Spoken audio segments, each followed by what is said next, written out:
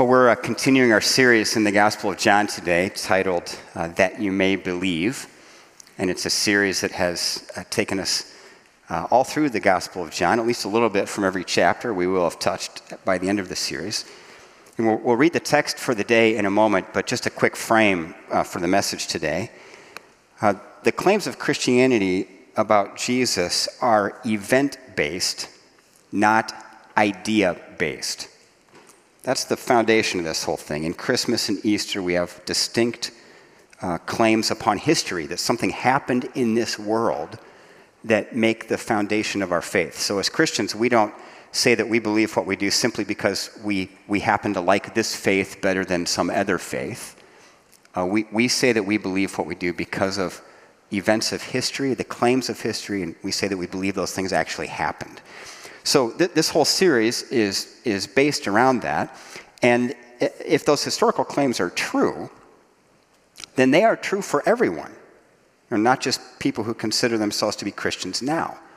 And since the claims are historical in nature, if they happened Christmas and Easter, this being the Easter season, we'll focus on the claim of resurrection. If, in fact, we do live in a world where a resurrection has happened, that is the most important historical fact for every single human being on planet Earth. And if the answer is yes, Jesus was raised from the dead, then it means that God has done something definitively in this world to show us who he is, what he's like, and what he's up to in this world. And not just kinda. Like real deal about what's really happening in life right now. We can know that. Now, toward the end of chapter 14, Jesus introduced to his disciples the Holy Spirit. And he said this, Jesus is speaking here, "And I will ask the Father, and he will give you another advocate to help you and be with you forever, the Spirit of truth. The world cannot accept him because it neither sees him nor knows him, but you know him, for he lives with you and will be in you. I will not leave you as orphans, I will come to you." So Jesus promised that he would send the Spirit of truth, the Spirit of God, the Holy Spirit, to live with his followers and to be in his followers, the people who've placed their trust in Christ. So in this way, Jesus said he would continue to be present with his disciples in a way that they would not feel abandoned, like orphans. And today we look at the last couple verses of chapter 15 and the first 15 verses of chapter 16, where Jesus begins describing to his disciples what the Holy Spirit will do, the role the Holy Spirit will play in their lives. So let's listen to that scripture now. The scripture this morning is from John 15, beginning with verse 26 through John 16:15. "When the advocate comes, whom I will send to you from the Father, the Spirit of truth who goes out from the Father, he will testify about me. And you also must testify, for you have been with me from the beginning. All this I have told you so that you will not fall away. They will put you out of the synagogue. In fact, the time is coming when anyone who kills you will think they are offering a service to God. They will do such things because they have not known the Father or me. I have told you this so that when their time comes, you will remember that I warned you about them. I did not tell you this from the beginning because I was with you, but now I am going to him who sent me. None of you asks me, 'Where are you going?' Rather, you are filled with grief because I have said these things. But very truly I tell you, it is for your good that I am going away. Unless I go away, the advocate will not come to you. But if I go, I will send him to you. When he comes, he will prove the world to be in the wrong about sin and righteousness and judgment. About sin, because people do not believe in me. About righteousness, because I am going to the Father, where you can see me no longer. and about judgment, because the prince of this world now stands condemned. I have much more to say to you, more than you can now bear. But when he, the Spirit of truth, comes, he will guide you into all truth. He will not speak on his own. He will speak only what he hears, and he will tell you what is yet to come.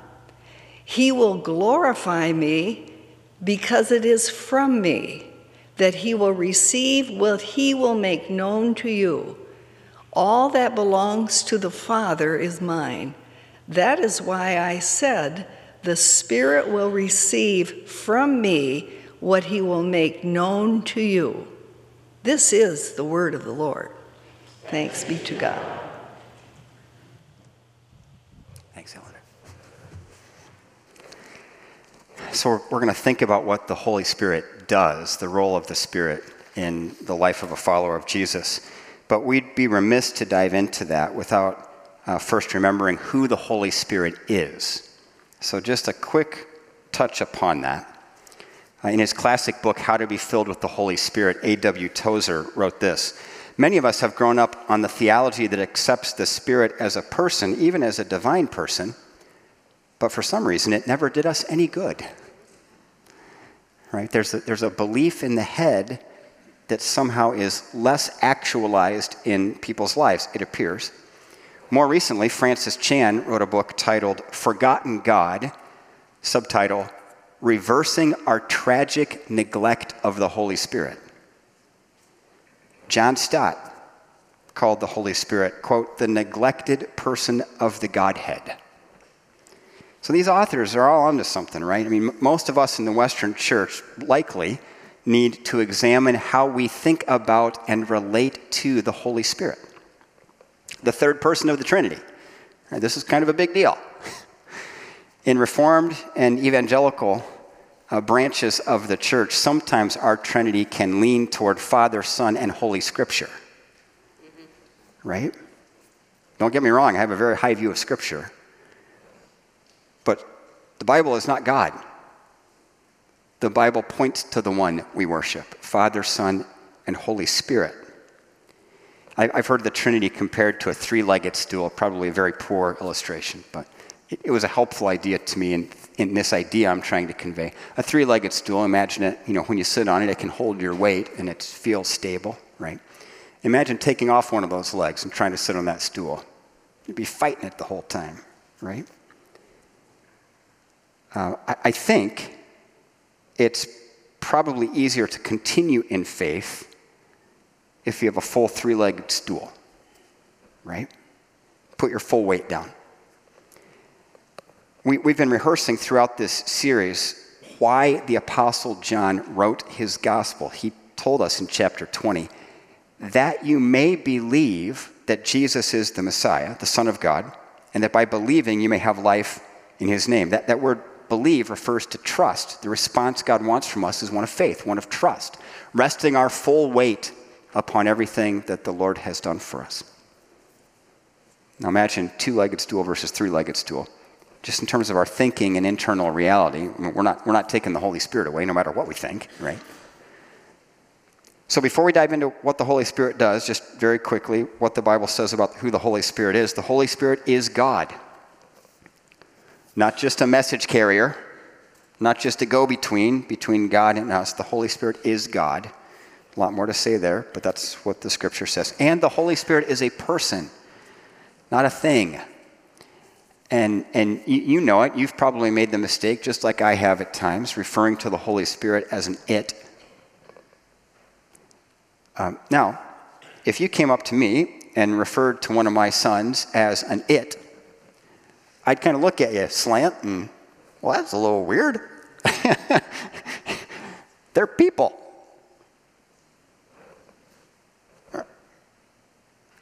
Our misuse of language telegraphs our misunderstanding of the Spirit. The Holy Spirit is a person. We can relate and interact with people. So, Holy Spirit is God, Holy Spirit is a person. So with that very basic foundation, what does the Holy Spirit do? First in general, and then as detailed by our passage today. So the role of the Holy Spirit in general, simply put, the role of the Spirit is to continue the work of Jesus. The Holy Spirit is the Spirit of Jesus, and the Spirit continues the work of Jesus. Remember what Jesus said when he first introduced his disciples to the Holy Spirit. I read this from John 14. Jesus speaking, "I will ask the Father, and he will give you another advocate to help you and be with you forever, the Spirit of truth. The world cannot accept him because it neither sees him nor knows him, but you know him, for he lives with you and will be in you." So we'll keep that scripture up on the screen for a moment, and let me just break that down. "I will ask," said Jesus. So the Holy Spirit is given at the request of Jesus. He will give, meaning God will give. The Holy Spirit is a gift. He will give another advocate. In the original language, that word for another did not simply mean an other, like something a little different. The language referred to an exact copy of the original. So what Jesus is saying here is, I will ask the Father to give you an exact copy of me, to live with you and in you. So the meaning is not just an other, but an exact duplicate living within us. So God will give Christians a Jesus replica to do what? Well, to be with you forever. The text says it's right there. Jesus said it. So not just until the end of your earthly life, not just until the time Jesus returns. Jesus said, "I will ask the Father to give you another advocate to help you and be with you forever." Now, how will that Jesus replica be with us? He lives with you and will be in you. The Holy Spirit, that Jesus replica, lives with us and in us. Now remember, who is the Holy Spirit? God and a person. So here's the deal. Jesus asks, the Father gives the Spirit to live with us and in us. So the Holy Spirit continues the work of Jesus by living with and in those who trust Jesus. This is important because the work of Jesus doesn't continue in the world through just some foggy spiritual stuff. Right? It's largely advanced through the church, through those followers of Jesus in the world who are guided by the Spirit. So, just to be clear, those who trust Christ, by God's grace through faith in Jesus, have been made right with God, are united with Christ, and have an exact duplicate of Jesus, a person who is God, living with us and in us, all the time, wherever we are, no matter the level of challenge we are experiencing or the level of suffering we are enduring, with us all the time, a duplicate of Jesus, not only helping us in general, but guiding and empowering the possibility of a Jesus-like response to every situation we encounter and every person with whom we interact. Can I say that one again? The Holy Spirit living within us, empowering and guiding the possibility of a Jesus-like response to every situation we encounter and every person with whom we interact. That's why Jesus could say this, "But very truly, I tell you, it is for your good that I'm going away. Unless I go away, the advocate will not come to you. But if I go, I will send him to you." See, what Jesus was saying here was that his physical presence would be replaced by something far greater. One author put it this way: whereas Jesus in the flesh could be in only one place at a time, the Holy Spirit can be everywhere at once. Limited access to the presence of God would give way to continual communion with him. Think about that. Limited access to continual communion. This is something entirely new, an entirely different way to live. The Holy Spirit continues the work of Jesus in us and in the world. That gets to the specifics of what our text says today. And that distinction of the Spirit's work is what Jesus described. Let's look at it again. Here's what Jesus said. When he, referring to the Holy Spirit now, comes, he will prove the world to be in the wrong about sin and righteousness and judgment. About sin, because people do not believe in me. About righteousness, because I am going to the Father, where you can see me no longer. And about judgment, because the prince of this world now stands condemned. So that phrase translated in the NIV here, will prove the world to be in the wrong, is the same word that's translated conviction, to bring conviction in other places. So it could read like this: when he comes, he will convict the world about sin and judgment, righteousness and judgment. So the Holy Spirit brings conviction. Conviction of what? Conviction of our sin, meaning our guilt before God. Christians believe that guilt is not just a psychological experience that we should press down. Christians believe that guilt is an actual real thing, and that before the eyes of God, we are guilty because of our sin. The Holy Spirit brings conviction about righteousness. In this sense, I think referring to our helplessness to remove our own guilt. Right? That we can't make ourselves right with God, that we can't achieve righteousness on our own. And the Holy Spirit will bring conviction around judgment, meaning our dangerous underestimate of the consequences of our guilt. Is it really that big of a deal? And Jesus said very clearly, he came to save us. So clearly in Jesus' eyes, it's a big deal, and we needed saving. Now, there are some very important implications to this truth that the Holy Spirit brings conviction. Three came to my mind. First, it's the Holy Spirit's role to bring conviction, not ours. I remember this story when President Clinton had a significant moral failing, and the whole evangelical world was up in arms. And remember, Billy Graham was then the counselor to the president at that time. He continued in that role. And Billy Graham was just taking heat from the church. Like, how can you stick with this guy? He's so bad. You should bail on him. Get out of there. Don't advise this president. I don't know if you remember this. I so remember the statement that he made and how it ended the entire conversation in the Christian world. He simply got up and at some kind of news conference said, well, it's my understanding that it's God's job to judge people, the Holy Spirit's job to bring conviction to people, and my job to love people. Mm-hmm. End of conversation. It just went away.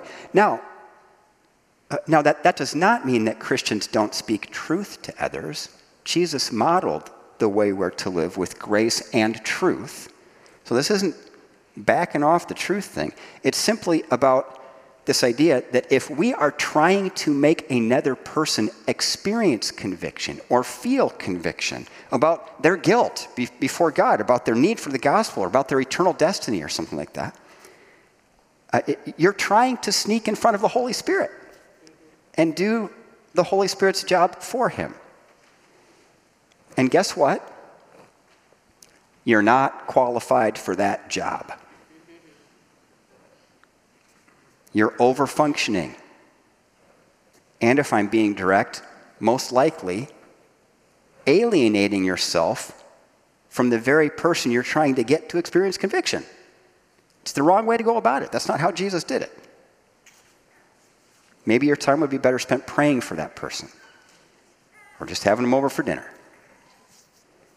Second, the Holy Spirit brings conviction, not condemnation. There's a big difference here. You all know about the inner dialogue because we all have it going on all the time. And I don't know what it's like in your inner dialogue right now. I know that mine it's just constant. It's constant. Mine often feels to me like a courtroom battle. And sides are making their case this way and that way. I'm so grateful for my first pastor at a church up in Traverse City who helped me understand that the Lord brings conviction, the adversary brings condemnation. So if in the inner dialogue you're feeling the voice of conviction, which means, something coming to us as feedback on something we need to do, or clarity on a thin slice of something we did wrong and we need to make right, that's conviction. Condemnation is more in the realm of, blanket statements of worthlessness or shame, or, like, oh, if they only knew, you're such a poser. All that goes on in there. See, we need to listen and respond to the voice of conviction, and we need to battle back the voice of condemnation, repeating Romans 8, 1 and 2, right? Therefore, there is now no condemnation for those who are in Christ Jesus, because through Christ Jesus, the law of the Spirit who gives life has set you free from the law of sin and death. No condemnation. For another time, the Bible actually gives us a spiritual practice to engage in 2 Corinthians 10. That whole bit about taking every thought captive to the obedience of Christ. This is how to engage the battle of the inner dialogue. But we'll do a class or something on that sometime. So third, while it's not our role to bring conviction to others, the Holy Spirit will confront the world through his community of Christ followers on earth. So we've got a role to play in the way God might bring conviction, but it's not our job. Chuck Swindoll put it this way: the child of God living on this earth, empowered by the Spirit of God, is a living letter observed by the world. As the world witnesses the child of God being controlled by the Spirit, the world observes a life undergoing transformation. I so appreciate that phrase, because it doesn't say observes a life that is complete and fully accomplished spiritually, right? Observes of a life that is undergoing transformation. We are not perfect examples to the world. We are called to be living examples to the world of what it means to follow Jesus in all of our imperfection. The world is confronted by the Holy Spirit via his activity in believers. When people see that authentic struggle in us and the transformation happening, they know it's something bigger than us. So in this way, the world will come to conviction about sin, their guilt before God, conviction about righteousness, their helplessness to do anything about that guilt, and conviction about judgment, their underestimate of the severity of the situation. So the Holy Spirit convicts the world in order to bring about repentance, a change of thinking, and a return to God, right? And the second part, the Holy Spirit has a ministry to Christ followers, to those who trust Jesus. Look at what Jesus said. But when he, the Spirit of truth, comes, he will guide you into all truth. He will not speak on his own. He will speak only what he hears, and he will tell you what is yet to come. He will glorify me, because it is from me that he will receive what he will make known to you. The Holy Spirit guides us toward a more Jesus-shaped life, a life that looks increasingly like Jesus was living our life in our place. Right? The Spirit does that by guiding us into all truth, by calling Scripture to mind, by illuminating Scripture, helping us understand what it means, and then helping us understand how to apply this to our lives, what it means for us in our current situation. So, through the Holy Spirit living within us, we have the presence, guidance, and voice of God continually with us. Right? Continual communion. I mean, that's amazing. That's amazing, isn't it? I mean, it gets back to that thing those authors were onto at the beginning, like John Stott, the Holy Spirit being the neglected person of the Godhead. As followers of Jesus, as those people who believe that Jesus was exactly who he claimed to be, that he was raised from the dead in his body, that he is alive this very instant of time, that none of this is a religious game or show or anything. As people who, by God's grace and through faith in Jesus, have been united with Christ and have tasted the truth that God lives within us by the Holy Spirit. The person of God in the Holy Spirit living right here. We have to ask ourselves, how are we neglecting the person living within?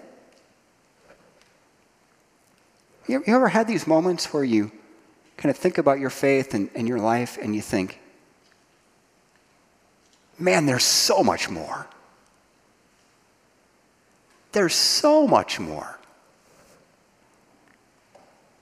I'm so mindful of the ways that I can just press the Spirit down, turn my back on the person living within. So what are we to do? And gladly, the Bible has some pretty clear instruction. Paul says in Ephesians, be filled with the Spirit. Be filled with the Spirit, an imperative statement. And we read that, and in English, which is far less complex than Greek, the original language of this thing, it appears that it could be a one-time thing. Be filled, like I'm going to get filled, and then I'm going to be good. The verb tense in the Greek refers to be filled and go on being filled. It's kind of like when you turn your windshield wipers on your car, you don't just boop, boop, one time and call it good. If it's raining, you got to turn them on, and they keep boop, boop, boop, boop, boop, boop. That's this. Go on being filled with the Spirit. There's a difference between receiving the gift of the Holy Spirit when you trust Christ and going on in being filled by the Spirit.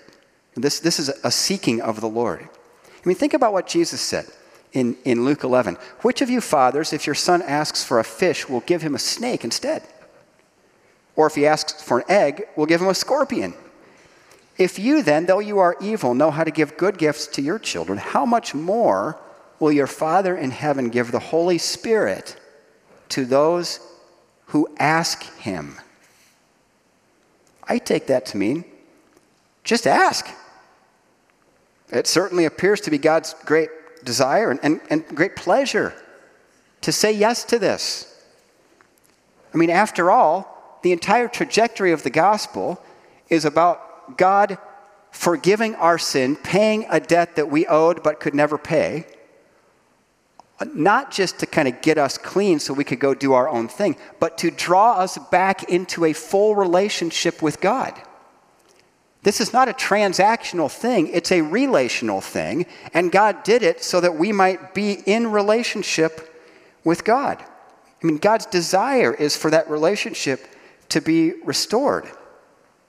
And that relationship, if you've given your life over to Jesus and know what it is to trust him, and none of us are perfect in that, but if you've taken that initial step of faith, that relationship is happening in you right now. And that relationship, remember the Holy Spirit's going to be with us forever, right? That relationship is our life and God's glory. So don't press down the Spirit.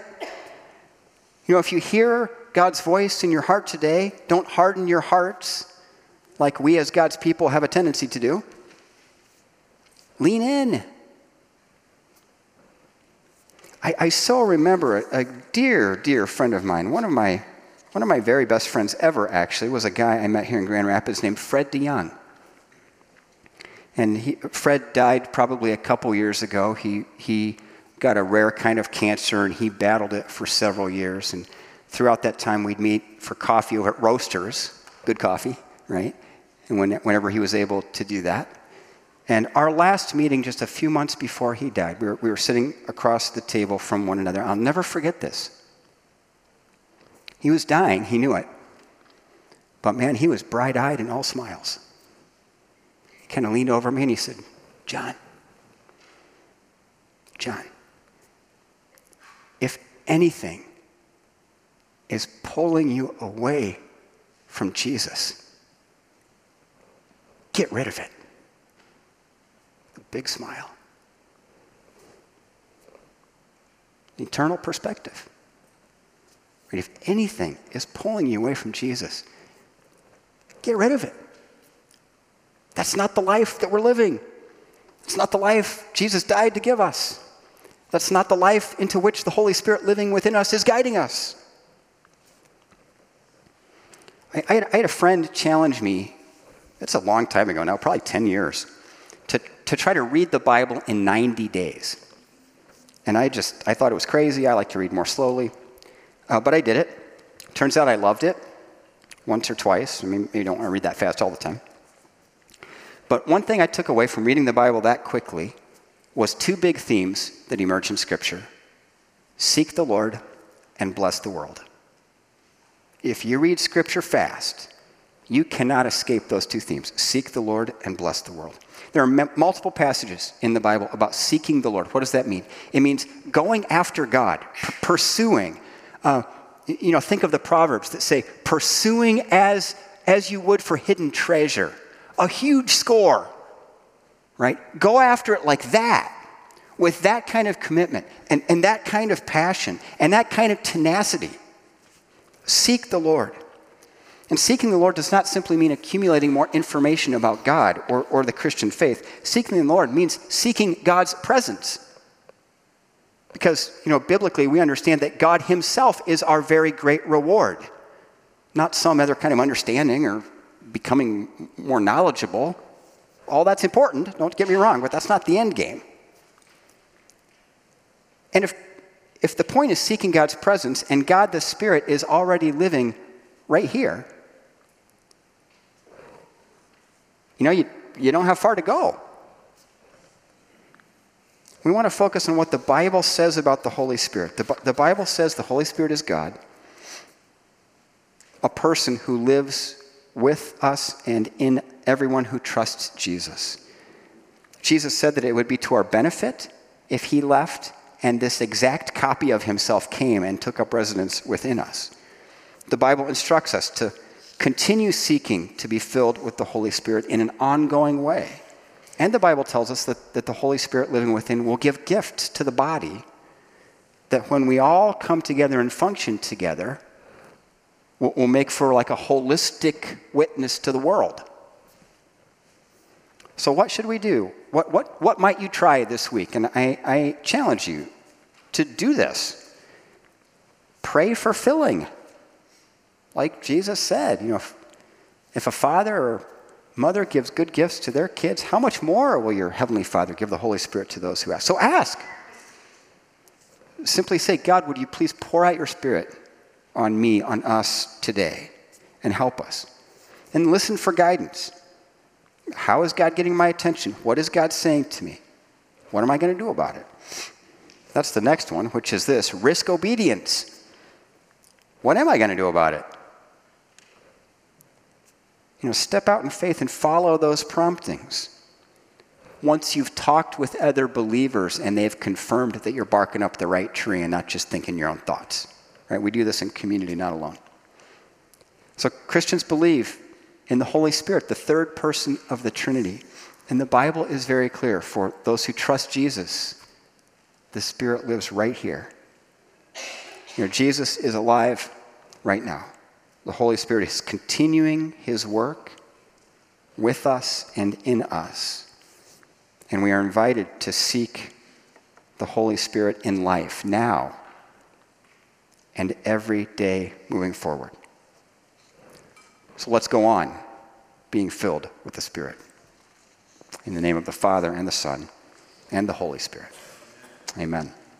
Amen. Let's pray together. God, you are good. You are so good. We catch glimpses. You give us glimpses by your ministry in us through the Spirit. We perceive kind of hints and guesses of the full kingdom life that will be ours eternally. But Lord, we want more now. Would you please pour out your Spirit on us and help us see what you're doing in us, in those around us. God, pour out your Spirit on us to advance your work in us, that our lives would look more like Jesus daily, that there'd be growth. God, thank you that you're patient with us. Thank you that you know that we're works in progress. Thank you that you're okay with that and you love us in the midst of it. God, we want to follow Jesus, not just think well of him. Help us in that. We ask in his name. Amen.